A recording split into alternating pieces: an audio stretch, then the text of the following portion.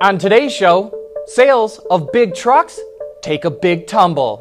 We need your help identifying this car, and FCA pours $1 billion into making more Jeeps. All that and more coming right up on Autoline Daily.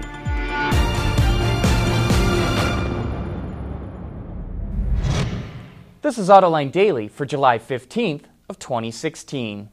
FCA just can't seem to build Jeeps fast enough, and that's why it's investing $1 billion to build more of them. It's upgrading plants in Ohio and Illinois and will create 1,000 new jobs in the process. Its Belvidere plant in Illinois will dump the Dodge Dart, Jeep Patriot, and Compass and will be retooled to make Jeep Cherokees instead starting next year. FCA is also upgrading the Jeep plant in Toledo, Ohio to make the next-gen Wrangler. You know, this is just the latest in a series of moves by FCA to put more focus on trucks and SUVs rather than passenger cars. Sales of light vehicles started to show some weakness in June, and now we're starting to see the same thing with medium and heavy-duty trucks. Ward's Auto reports that sales in the U.S. market in June fell nearly 20%. Sales of the big Class 8 semis, which are used by economists as a leading indicator of where the economy is headed, fell a whopping 30%. For the first half of the year, the picture looks a little better, with sales down about 3%. Medium and heavy-duty trucks are down in Canada by more than 15% so far this year. When you see passenger cars, light trucks, and mediums and heavies all dropping at the same time, you know the market is sending us a clear signal. And when it comes to autonomous cars, do you know the difference between level 3 and level 4? How about level 5? That's coming up next. Autoline Daily is brought to you by Bridgestone Tires, your journey, our passion. Dow Automotive Systems, advanced materials that deliver better results. And by Lear, a global leader in automotive seating and electrical systems.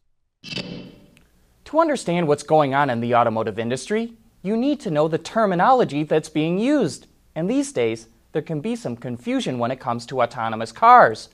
We've been using the terminology from the National Highway Traffic Safety Administration that runs from level 0 to level 4, with 0 being the equivalent of a Model T, to 4 being a fully autonomous car like Google is testing.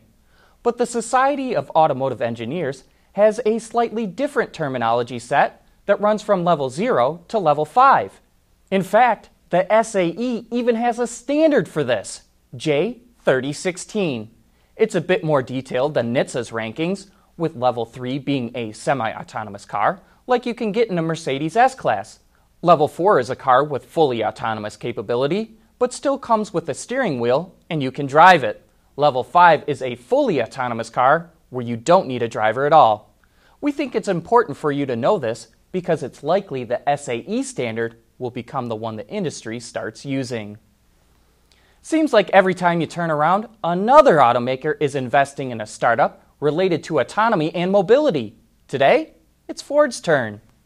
Bloomberg reports that Ford and 5 other companies are investing $6.6 million into Civil Maps, a California startup that makes 3D maps for autonomous cars. Civil Maps uses artificial intelligence to aggregate 3D data from sensors to create its maps. And it can aggregate real-time data that's crowdsourced from other cars. One of the keys to making autonomous cars safe and reliable in all situations is to have really good and up-to-date maps. And there's probably another reason why Ford made this investment. The car companies don't want Google to completely dominate the map-making business. You know, this Pokemon Go craze seems to be taking the world by storm. Still to come, how it's already infiltrated the automotive world. At Bridgestone, our engineers want to help make sure you're not stuck on the side of the road. Our revolutionary Drive Guard tires are engineered to take a puncture and drive up to 50 miles. Ready to go. Watch the Olympic Archer demo at BridgestoneTire.com.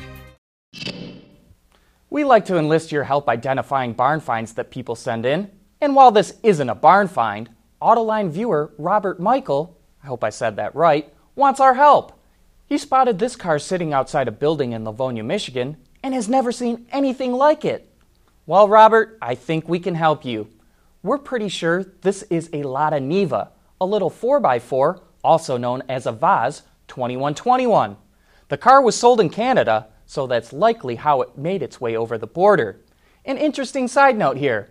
The Niva was sold with an electric starter, but in case your battery died out in the boondocks, it came with a hand crank, just like you might have seen on a Model T. Okay, all you in the comments section, do you agree with us that this is a Niva? Well, you knew this was inevitable.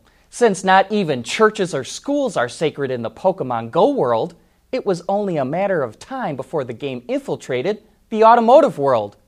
As YouTuber Boosted Boris found out, a number of the little creatures are already out roaming the historic Nürburgring racetrack in Germany. Thankfully, Boris enlisted the help of the ring taxi to take him out, rather than drive himself. And lucky for him, he nabbed one of the little guys.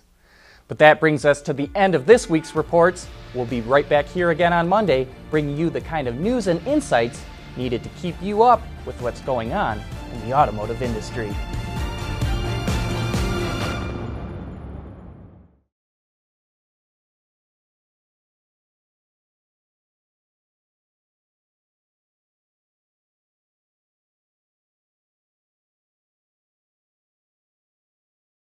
Wards is the industry leader for news, data, and analysis. That's why companies across the globe subscribe to our premium service, maybe even your own.